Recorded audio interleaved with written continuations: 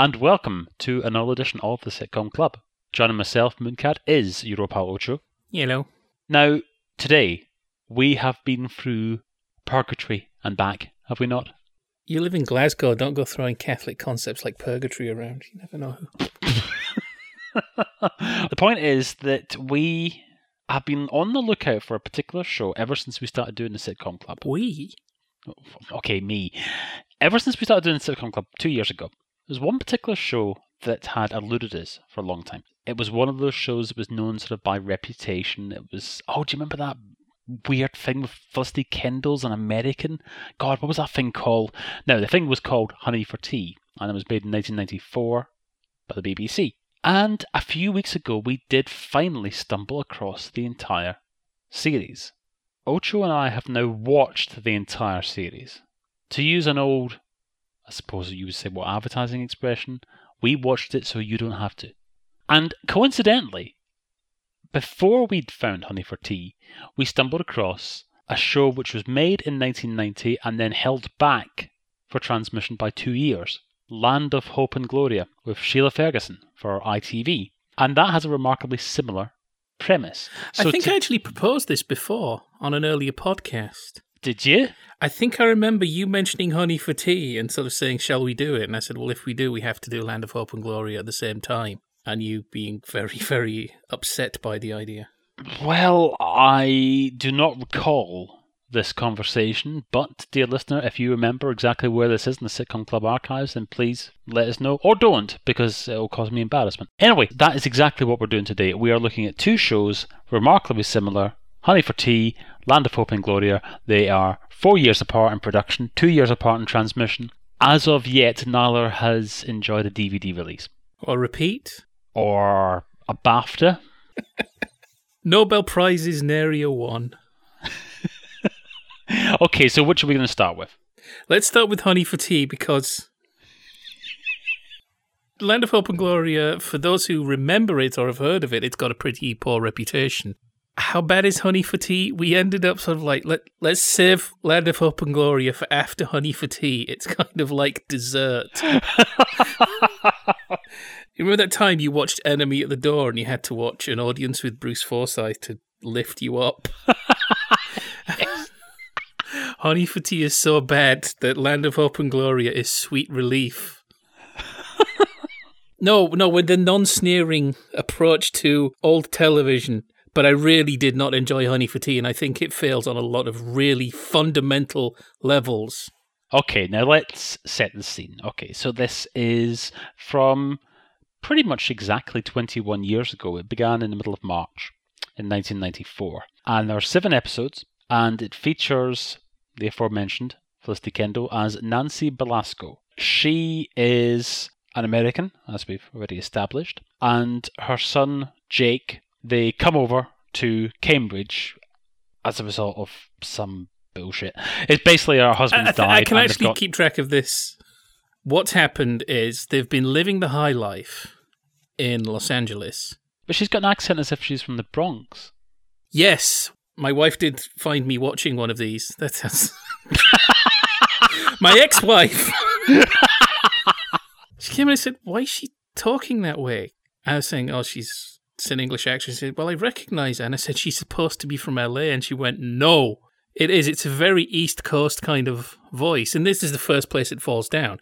You've got a brassy American character. And while it is perfectly feasible to cast outside of the characteristics of the character, Felicity Kendall has problems with the accent. She's doing an American accent, her idea of an American accent. I don't think it's controversial to say that, certainly considering the relative size of the two places.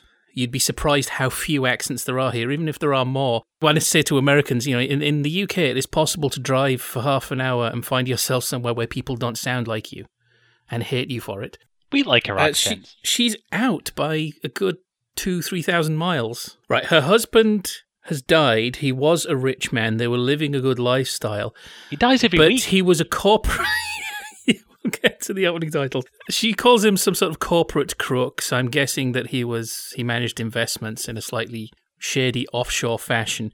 He didn't pay his taxes, so upon his death, the IRS have come in and apparently reduced them to poverty. However, during the time he did have money to throw around, he donated a lot of money to St. Mud's College, Cambridge, in the belief that this somehow conferred certain class and legitimacy upon him. Even his wife was born in Cambridge, though apparently she moved to the US at a very young age. So I don't know if this was some sort of concession. Felicity Kendall is somehow English. I don't know.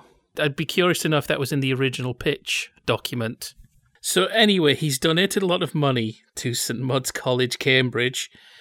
And being aware of this, Nancy and her son Jake have come over saying, there's no such thing as a free lunch. We've donated a lot of money. I think maybe you can find a place for us here.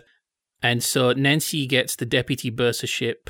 Jake gets entry to the college.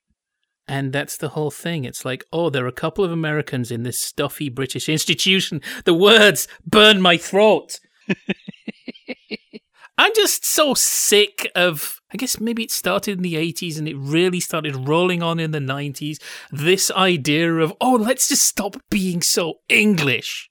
Let's be more like Americans. Let's go on Gladiators and go, woo, woo, woo, woo, woo. And there's always that suspicion that it's just, let's lie down to marketing. That's why. Because if you're reserved, if you have a certain emotional distance from things, you can't be marketed to. Marketing just goes straight for your drives. Is this not just part of the inevitable fallout, I suppose you would say, from technology being what it is? For example, things like, say, Happy Days or Different Strokes or things like that, American shows that would turn up quite often in peak time on British TV, they were sort of the exception rather than the rule. Well, it's one thing to see American stuff and say, oh, that's cool, I wish I could be like that, I wish I could have a little part of that, but then there seemed to come this self-flagellation. I really hate the word stuffy. Yes. Stuffy's a name for a cartoon mouse. It's not a name for an emotion. Stuffy is a negative way of saying standards.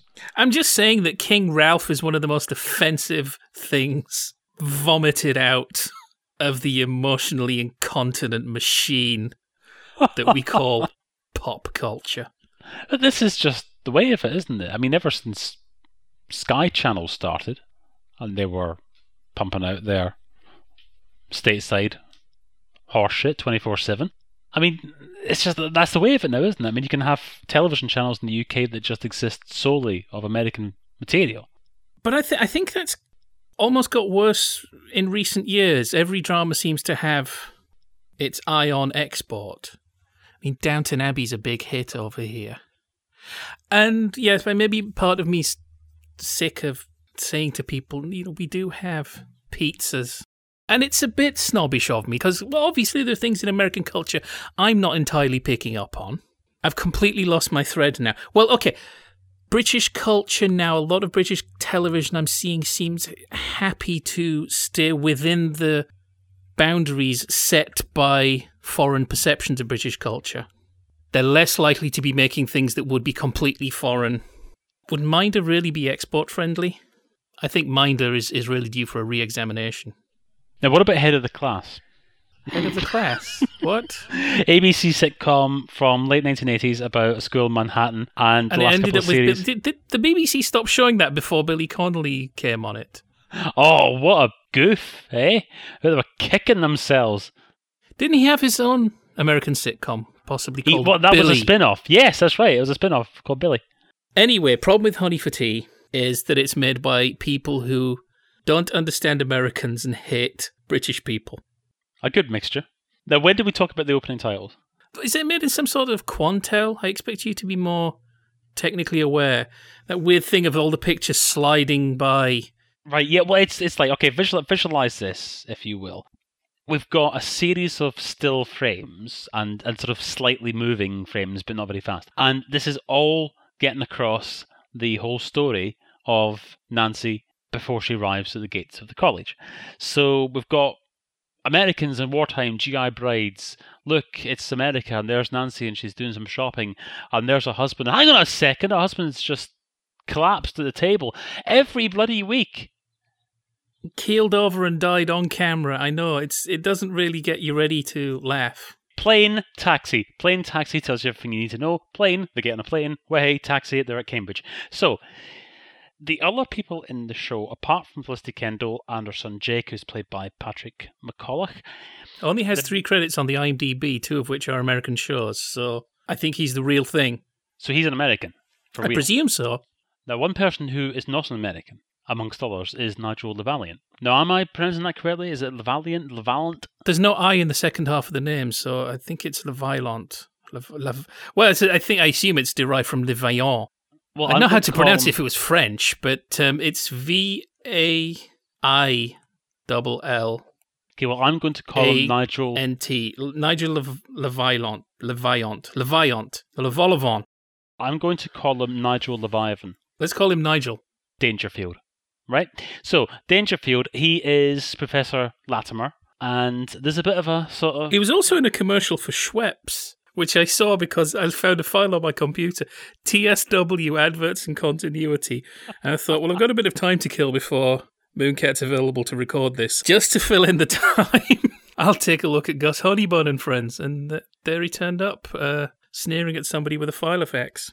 Dangerfield, he's Professor Latimer, and there's a bit of a willy-won't-they going on throughout. And you've also got the redeeming factor in this entire series, Leslie Phillips, good old Casanova 73, as Sir Dicky Hobhouse, Grand Master of the Dons, or whatever the hell it is. Also, Dr. Basil Quinn, the purser, he is Alan David, who we mentioned previously from The Squirrels. And Caroline Harker is Lucy Courtney, and already I can feel the show beginning to bulge at the seams with the number of characters we're supposed to pay attention to and care about. Well, we'll come back to that later on because there's a bit of funny business going on towards the end. But anyway, that's the basic setup. So you've got Nancy, she's in italics, typical American as far as a British TV show is concerned. She's loud and brassy and says things that other people would only think, doesn't really care for polite conversation or convention, and thinks that all those kind of things are just outmoded, stuffy affairs, causes all manner of mild embarrassment. She's ignorant for the sake of weak jokes. That continues over 7 episodes. I was very disappointed to find out that this actually did stay in its slot at 7 p.m. on Sundays throughout its entire run. You love the words moved to a less competitive time slot, don't you? Oh, nothing makes me happier. And there was one point, the only point where I actually genuinely enjoyed this series is when the continuity announcer says, Honey Footy will be back in 2 weeks' time. I thought, yes! Fantastic! Right then, I was straight onto the Daily Mirror database. I'm searching all the dates. I'm thinking, right, where did it end up? Where did it end up? Did it end up at Thursday at 2:35 p.m? Did it end up in the middle of the sign zone? Did it go behind the encryption on BBC Select? No, damn it, it was just a bank holiday weekend. They had a film on and it came back in the same slot next week. Bollocks. Speaking of continuity announcements, over the end credits, the biggest laugh in episode 1 is the continuity announcement. Felicity Kendall is also currently starring at the Globe Theatre, Shaftesbury Avenue, in an absolute turkey. I think I said to you at the time, it's just a pity that the studio audience wasn't still on hand to hear that.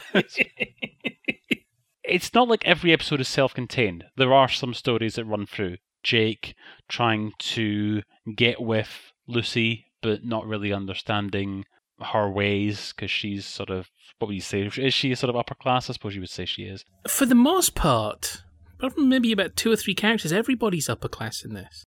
Okay, yes, it's a college in Cambridge, but it's another thing that sets my class obsession senses tingling, that you have this excuse for Americans and British people, and the British people are all posh. They do, in subsequent episodes, introduce a couple of, I suppose you would say, working class characters, though even then they're not regulars. Alan David is about as earthy as it gets for the most part. Yes, he is, isn't he? Yeah. And so I think part of the problem is that, right, okay, fish out of water, that's always good. Clash of cultures, that's usually good for a sitcom. But you have something where it's just insulting to both cultures. The Americans are shown as being more stupid than they need to be. The British people are supposed to be more snobby and unpleasant than they need to be, because Nigel, Danger Mouse, his character, he's not nice. And I don't think it's a case of she finally breaks down his defences. Or by the time that happens, I've lost interest. by episode 3, I don't really want to be watching anymore, and I'm only watching because I'm watching it for the Sitcom Club. But the problem is then, it's a clash of cultures from which a pretty large chunk of your audience is distanced. Both cultures. Are we missing our conduit? You know, we've spoken many times about shows having sort of our person who arrives. The identification on day one. character. Exactly. Now, Nancy is not really our identification character. Yes, she's going to have lots of stuff explained to her, and by extension, we're going to have lots of stuff explained to us. But because it's all been filtered through herself, it's not quite the same, is it? It doesn't really work in terms of a device to clue you up, because you've been asked to take in all the information, but also she's then coming back at it and saying, oh, that's bloody stupid pish, what are you doing that for, and all this kind of stuff. Instead of all that nonsense in the opening titles being repeated week after week after week, I wonder if there was just a sort of sensible way that they could have got across everything about Cambridge life. You're going to mention Open All Night, aren't you? Well, I was just listening to This is the story of Nancy Velasco and honey for tea, honey for tea, honey for tea, honey for tea, honey for tea, honey for... Oh, boy. I don't see anything wrong with that. But no, I mean, just like a little voiceover at the beginning. I'm going to jump ahead to Land of Hope and Gloria for just a second. There's a storyline in Land of Hope and Gloria concerning visitors to the Great Hall, or whatever it's called, getting guided tours of the place. And of course, they're being filled in on this is what this is, and so on. This is how long this has been here for. Something like that in the first 2 or 3 minutes would have been bloody marvellous, wouldn't it? Just get across to the viewer all the information you need to know about this Cambridge college and the fact that it is relatively stuffy, even as far as Cambridge colleges are concerned, and so on. Convey all that information in the opening few minutes before Nancy turns up. And then you can concentrate on the clash of cultures. Because as you say, it's not a background that most viewers are going to be particularly clued up on. There's 2 ways of doing it, which is somebody we recognise in a culture we don't, somebody we don't recognise in a culture we do. Their guilelessness will make interesting points. They will look at the familiar in an unfamiliar way.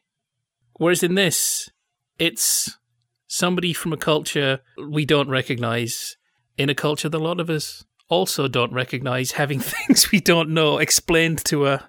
And everybody's ignorance and knowledge just shrinks and expands to fit their personality in the scene at the time to get a joke in. Dangerfield's character is a professor of English, isn't he? And talks about how Shakespeare is the best thing ever. So fine, we've got this whole idea that he doesn't understand culture after about 1613. But then at one point he says, Scotty, beam me up. No, you're dealing in broad strokes. You establish something about a character. If you're going to bring something out of character in, it had better be fantastic or acknowledged. Is there not a name for that kind of thing, though? A sort of classification for, I suppose you would say, just general knowledge. In other words, if I was to name any contestant from the last series of The Voice that just finished. It's not real life. I hold him to a different standard. He has to be more consistent. I know inconsistency in fictional characters in long-running narratives can actually make them richer, but sometimes it just seems sloppy, and in that case it just seems sloppy that he would so casually drop a Star Trek reference. What I'm getting at is if he's going to drop a Star Trek reference, then... We don't need a devil's advocate. And I'm not. You need a devil's haircut. No. Who was it did that? Elbow, wasn't it? Or somebody. Anyway, I'm going to give Dangerfield a pass on that because knowing of the... No, it's part of a pattern in this, though. Because I'm now going to go to Jake. Jake is probably the worst character for suddenly not knowing things or suddenly knowing just enough to not know something. You could have just stopped at worst character. I mean, that bit where... is it Lucy's character where it said... oh, her father's a duke, and he goes, a duke, I love jazz. It's like, nobody would make that mistake. No. He's a 19-year-old from LA. Why does he have a Pittsburgh sweatshirt? Why does Nancy have a Dallas sweatshirt? I have relation to support the Pittsburgh Steelers. I would have picked up on that, but I know people, this is Orange County, not LA County, but I do know people in California who would be very happy to be seen wearing a Pittsburgh Steelers t-shirt, and frequently are. So I can't pick up on that.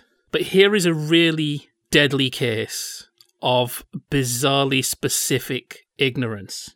Nancy goes out to buy him a gown, one of those black academic jobbies, And I think there's some humour about buying the right one. And I think possibly she actually buys him the wrong one anyway.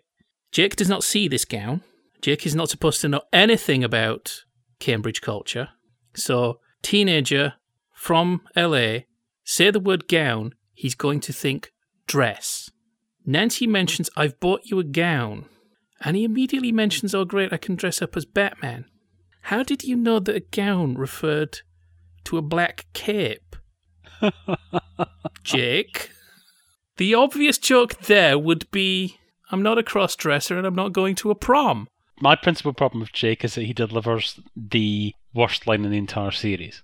And for this series, that's quite an achievement. When Lucy invites him to a house party and he says, oh, I have to bring a house?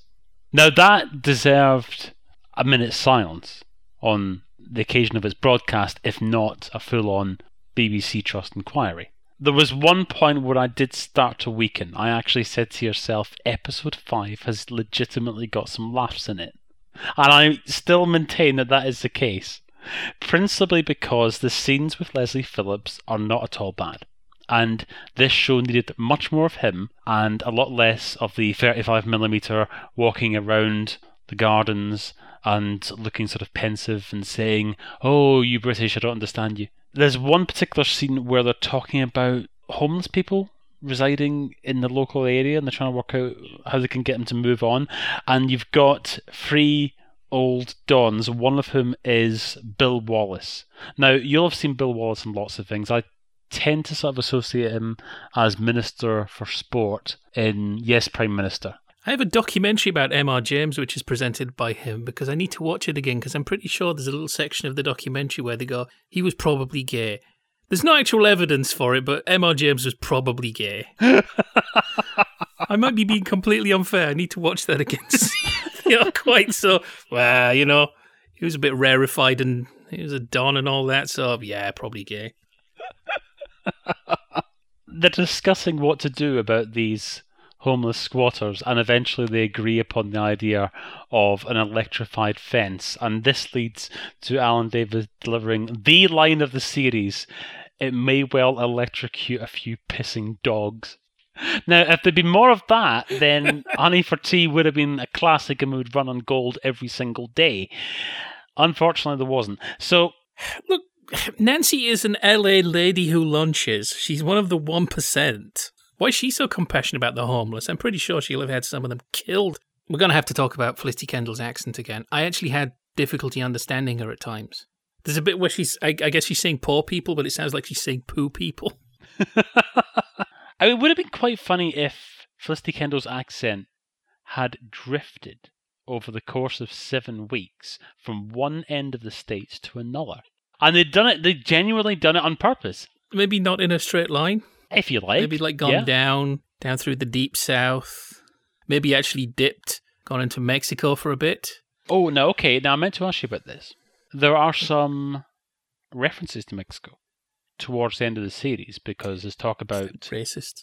Well, there's talk about Nancy wanting to get a cleaner, and straight away Jake's like, oh, you mean like a Mexican and so on. Oh yeah. Are there any lines that would need to be trimmed here? The thing is that he lets out a stream of Spanish nonsense. He calls a woman amigo. The way he behaves, if he's from LA, if he's from Southern California, it's how to describe it.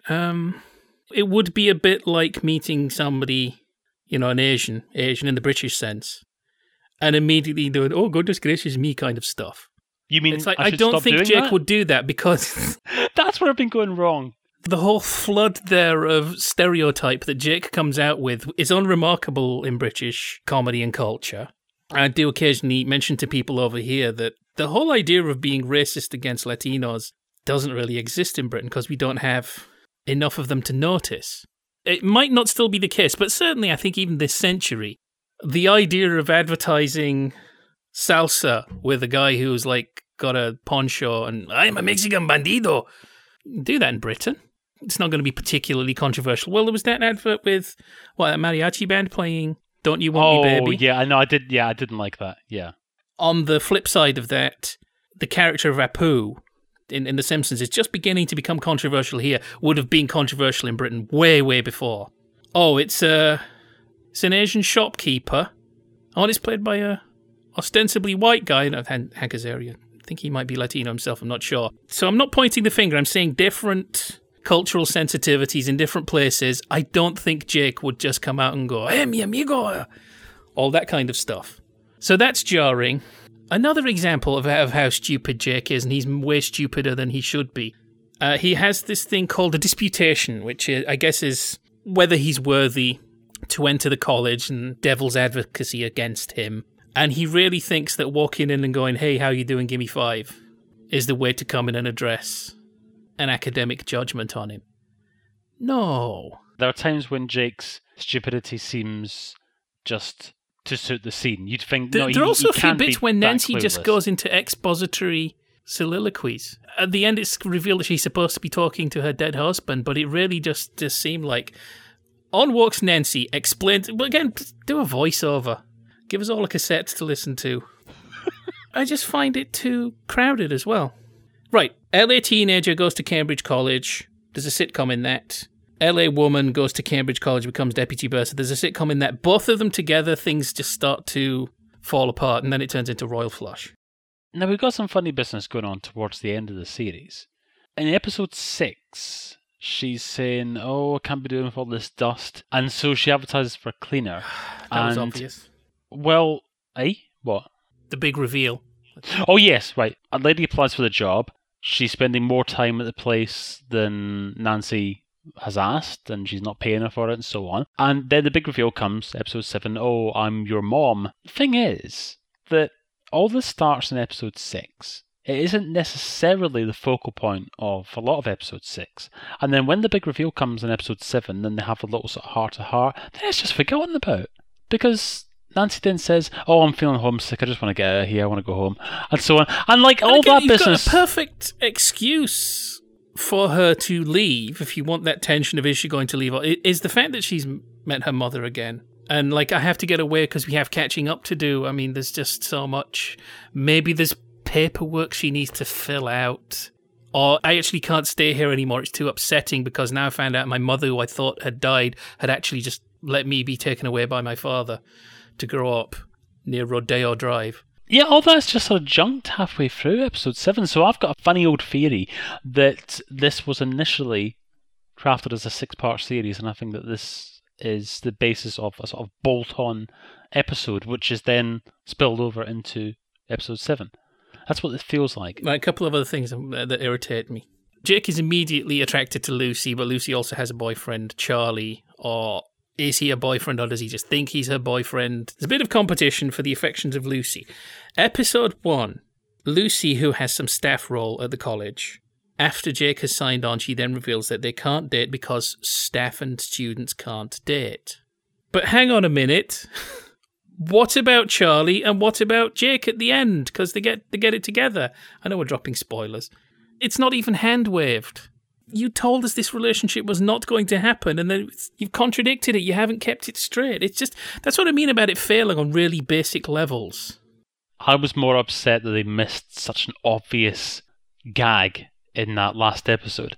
There's this scene right at the beginning where Nancy is on the phone and she's just wandered into Professor Latimer's apartment, because of course they've got adjacent apartments. She just wandered into his apartment, let herself in, and taken his phone, and then dragged it over to her place. Dangerfield, he turns up and he's sort of looking and what have you, and saying, "Oh, what are you doing on my phone? How did you get into my flat?" and so on and so on. I was thinking, God damn it, why didn't you have Dangerfield turn up with a big pile of essays to mark so he can't see where he's going, and then he just trips straight over the phone wire and all the paper goes up onto the floor and there's a huge big comedy pratfall. It would have been perfect because he's in the background. It would have been fabulous, but no. I mean, why not, for God's sake? Also, Lighten up. The old cliche of going into somebody's bedroom, the person is in bed, person stands at the doorway talking to them, and then suddenly, oh, there's somebody else in the bed with them. They did that twice. Exactly! Different person, different bed, but it's, no. That's it, enough. Done. So, Honey for Tea, as it stands, has only had one series. There's no good reason why it shouldn't come back for a second. Yeah, it's still open all hours. Still Honey for Tea. And so compared to Honey for Tea, Land of Hope and Gloria is porridge. What's the best way to explain the difference? I think you need to start with the commissioning process in a lift. Wasn't it in a lift? So, this is from the very, very fine Radio Times Guide to TV Comedy by Mark Lewison. Land of Hope and Gloria apparently came about when Sheila Ferguson of the 3 Degrees told an executive at Thames that there were too few starring roles for black women in British TV comedy. I've heard that story told elsewhere, and for some reason I've got it into my head that it happened in a lift and the executive in question was John Howard Davis. So I'm just going to take that as read. That's exactly what happened. John Howard Davis got into a lift, turned around there with Sheila Ferguson, and she straight away got onto him, and before the lift had arrived at its destination, Land of Hope and Gloria had been commissioned. There are lots of things we can say about this show. In comparison with Honey for Tea, one good thing about it is that it doesn't have any pretensions. There's none of that 35mm film, oh, look at the splendor. I don't want to contradict you for the sake of it, but I'm pretty sure Honey for Tea is Super 16. Oh, whatever. So you've got all that kind of stuff going on in Honey for Tea, and it's all trying to look semi-sophisticated. Nothing like that going on here. They do have some location shots inside a particular old hall. Note to editor, insert name of what the hell Beaumont House actually was here. You've got some location shots, but it's all VT, and the rest of it's all done in Teddington, so it all looks nice. It's 3 walls and a studio audience, and it's all good, rumbustrious fun. Thing is, about Land of Hope and Gloria, is that it was actually made in 1990, yet it wasn't transmitted until the summer of 1992. Now, we could speculate that if things had worked out differently, Land of Hope and Gloria may never have been seen. It's just speculation on my part, but in the interim between Land of Hope and Gloria being made and being shown, Thames just happened to lose its franchise to broadcast. And I'm not suggesting that by the summer of 1992 they were just throwing out any old shit, but let's face it, probably standards had slightly dropped.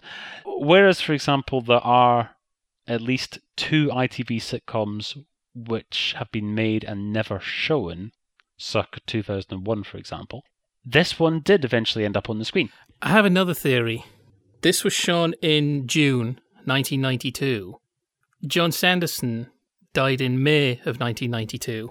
The longer you leave it, the idea of selling it on to another franchise holder to show the following year, it eventually will be revealed as being a show that's been sat on for a certain period of time.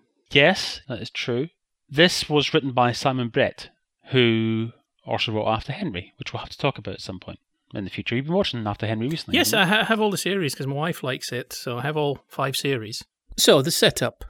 Beaumont House is a stately home, still owned by the Hope Beaumont family, so it is still somebody's house, but as with these large stately homes, it is open, certain parts of it are open to the public at certain times of year, certain times of day. I guess it must be held in trust. It's not being run very well. It's being run by a crusty old brigadier in his crusty old way. Example, he has a file labelled Finax. That file apparently is where you put requests to be filed under Forget It, Not a Chance, Sunshine. And apparently the place is losing money. When the brigadier dies, the trustees decide this is a perfect opportunity to shake the place up, so they invite sassy American woman Gloria Hepburn to come in and run it in tough, streetwise American commercial lines. And she's not from LA, she's from Philadelphia. So she comes in and shakes things up, and of course, some of the staff members take against this. And Nanny Princeton, who I don't think is staff, I think she just lives there because she is the nanny of the current owner of the house, is the worst of all for this and thinks that social equality is a bad thing. And that brings us to another thing I remember about this at the time. Remember No Place Like Home? And the thing I remembered at the time was people complaining about the perceived racism. Land of Hope and Glory, I don't think I watched it, but the thing I remember people complaining about at the time was the lack of racism. Not so much a case of, hey, where's my racism? I came here to sit down to a nice plate of steaming bigotry. I pay my license fee, goddammit. Nanny Princeton's opinions on all social movement after the First World War is so reactionary, and yet at no point is Gloria's colour mentioned. And of course it would sour the atmosphere to have Nanny Princeton, who's supposed to be a lovable curmudgeon, to come out with something horrifically bigoted, but it then sits weirdly with the character. I think they needed to make her a bit more blustery. Stop having her give horrible long speeches about how everybody should know their place and the Empire was best, because you're going to immediately run aground then with that. That was the complaint at the time anyway, in some letters I saw. Well, I mean, the choice is, as you suggested there, or just have her being horribly racist through it, all 6 episodes. I, for one, want to see this episode of Right to Reply in which this issue is raised. I don't remember it being a Right to Reply. I remember it being a letter in a print journal. Oracle, surely. Okay, so that's the basic setup. You've got Gloria coming in and saying, well, you're a share of shite, aren't you? You need to buck up your ideas. And she's got these thoughts about improving business. There's not really a great deal in terms of development of the characters throughout the series. You pretty much know everything about everybody from the end of episode 1. But because it doesn't take itself too seriously, it's much more bearable. Here are the things where it gains over Honey for Tea. 1, Sheila Ferguson's Philadelphia accent is more convincing than Felicity Kendall's LA accent. I think there's a reason for that. Yes, there is a reason for that. No credit to Sheila Ferguson for her superior research on how to sound like being from Philadelphia. It does mean that she doesn't have to concentrate on acting and doing the accent at the same time. Sheila Ferguson's got presence. She's very likeable, despite the way her character's written. I think Gloria comes across as way more arrogant and confrontational at times. It's not likeable, and somehow, despite this, I wasn't thinking, oh God, just get her off screen. I was just thinking, no, just let her loosen up a little. Andrew Bicknell as Gerald Hope Beaumont, I guess we could say that he is the Gloria counterpart to Honey for Tea's Nigel Le Dangerfield. He is likeable. He's posh, he's English, but he's nice, he's open to new experiences, he understands the need for this place to update some of its ways, and he is a very positive view of a certain kind of upper-class Englishman. So we don't have that problem that he is always sneering. We're actually back to the comeback Mrs. Noah problem, because he's being all confrontational with her in the closing song. Which does not reflect his attitude towards her in the main show. He actually should be having an argument with Nanny Princeton in that closing theme, shouldn't he? Yes, yeah. Now, not forgetting old Crompton. Ah, John Rapley, who does turn up in one episode of Honey for Tea. And Spats. And Nightingales. Good old John Rapley. Yeah, Crompton, who's the gardener, and he is perfectly fine with all this. I think he's taken a little bit of a shine to Gloria. And you've got Daphne Oxenford as well, who is evil, and she's more on Nanny Princeton's side, but she's involved in the day-to-day administration. And then there's Vanessa, played by Vivian Drake, who is unnecessary. Well, I think that she sort of acts as a sympathetic ear to Gloria. I keep forgetting she's there. But she can hear little details. Gloria can relate little details to her about what she's planning to do next, rather than having to have some sort of Nancy-style internal monologue. But the problems it has in common with Honey for Tea. One, of course, you just have this constant, you Americans are rubbish, you British people are rubbish. Again, there's just too much insulting of both sides, and I don't find either of them funny. There's quite a lot of weak humour. Nanny Princeton says fix instead of fax, because fax machines are hot technology in 1992. The studio audience reacts way too much. I don't mind that. I don't mind. We call them now Nelly audiences, really. I have an interesting theory, though, here about why studio audiences going out of fashion might be a bad thing for comedy as a whole. The studio audience maximizes reaction, but a bad comedy with people laughing loudly at it looks phony. And I think it will show up poor comedy quite well. Now, of course, you have these no-laugh track shows, they're more naturalistic, and you have articles on comedy that genuinely say things like, well, who says you need to laugh at comedy? I think more poor humour gets under the radar because there isn't any laugh track there going, hang on a minute, I can suddenly see the disparity between the reaction it wants me to have and the reaction it's getting in the studio. I will not stand for this. Now, you said episode 5 of Honey for Tea was okay. You're wrong. Episode 3 of Land of Hope and Gloria works. There's a nice, clever bit of hiding in plain sight a piece of information that would make the ending way more predictable. It's very good at sort of leading us to a predictable ending and then saying, oh, you forgot about this. Da-dum-tsh. We do have the worry that we might be about to see Crompton relaxing the man's way. Let's focus on episode 3. The idea is, instead of having a guide, which of course is Evelyn, who apparently is terribly boring. We've seen a little example of her just reeling off dates, that kind of stuff. There is an interesting bit where she points to an authentic Jacobean Q dot. Watch episode 1 again. She raises her finger and right above it, the Q dot is there flashing away. One thought is, how can we get people moving through, get more bodies in and get more bodies through the stately home? Give them a cassette on personal stereo, and they can listen to that, and the cassette will guide them through. So it will say, if you look here and look there, and it'll keep them moving and it'll get more people through. So they're talking about companies that can copy this cassette for them. I don't think they ever talk about where they're going to have it recorded. But it's just me who worries about stuff like that. So it's going to be Gerald Hope Beaumont taking them on a guided tour. And it's like, they do all kinds of, look, there's a self-help tape, and there's an aerobics tape here. And Sexy Sylvie the stripper. This is a pornographic tape. But they have to say it's striptease. That's weird. Odd, coy little thing saying, you're listening to a striptease? And they listen to a little bit of it, and I'm guessing it would get quite graphic in places.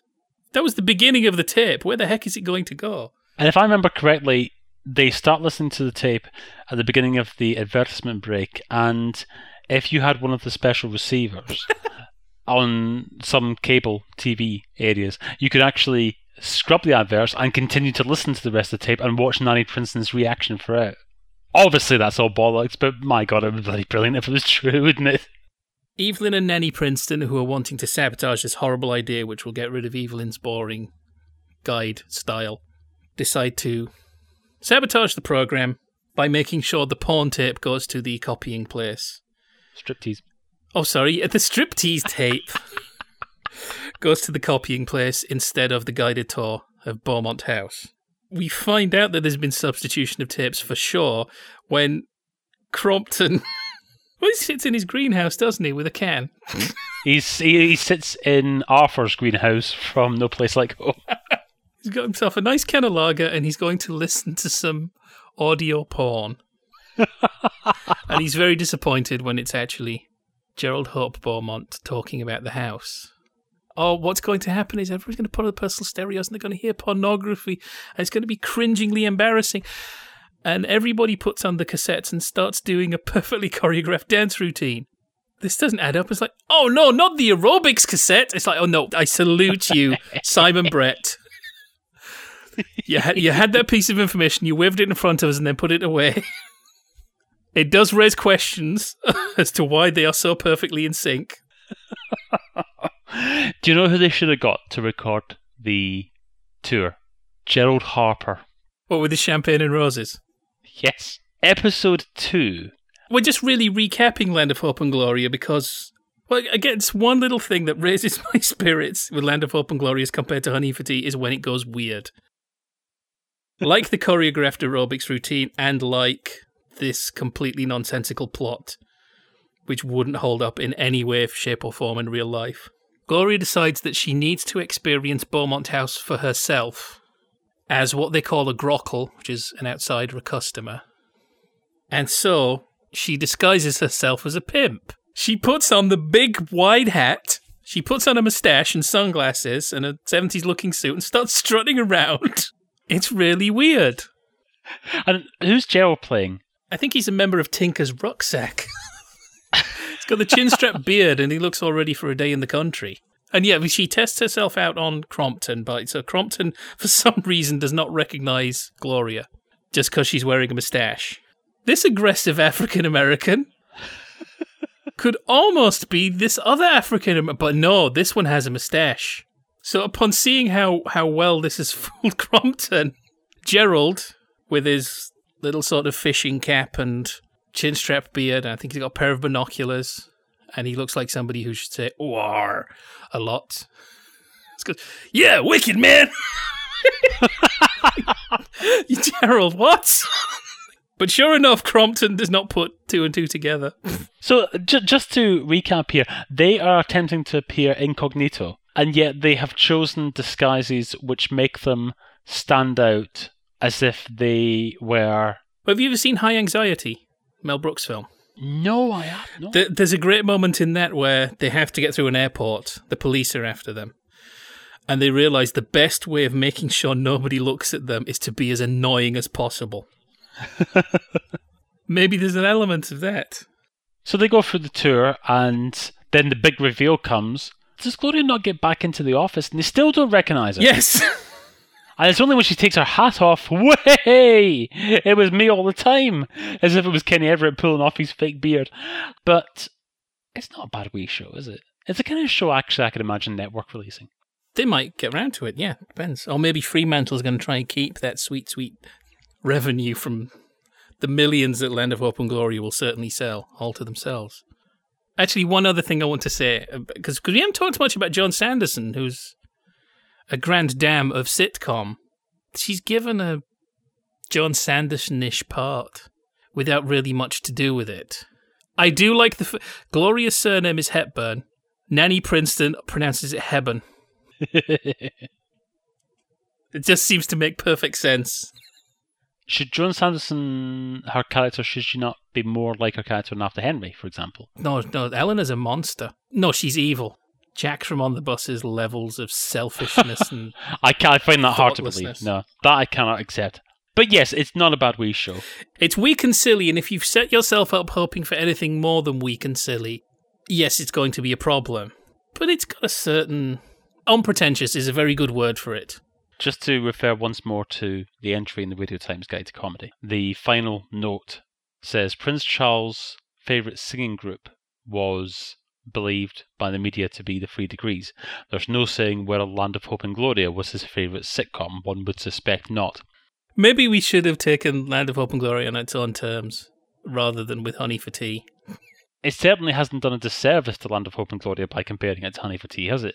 I'm not comparing it to Fawlty Towers, are we? I mean... That was the third one we needed then, wasn't it? We were talking about how we like to do these things in threes, and we thought, but there must be a third American woman in a stuffy British institution. You think Fawlty Towers was it?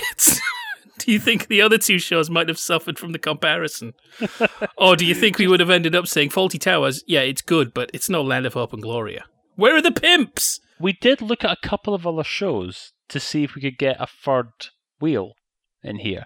And one show we looked at, Freddie and Max, was Anne Bancroft and Charlotte Coleman from 1990, and it was written by Clement and LaFrennay. And we thought it wasn't quite the same. It was Anne Bancroft, she's like an ex-stage and screen star, what have you.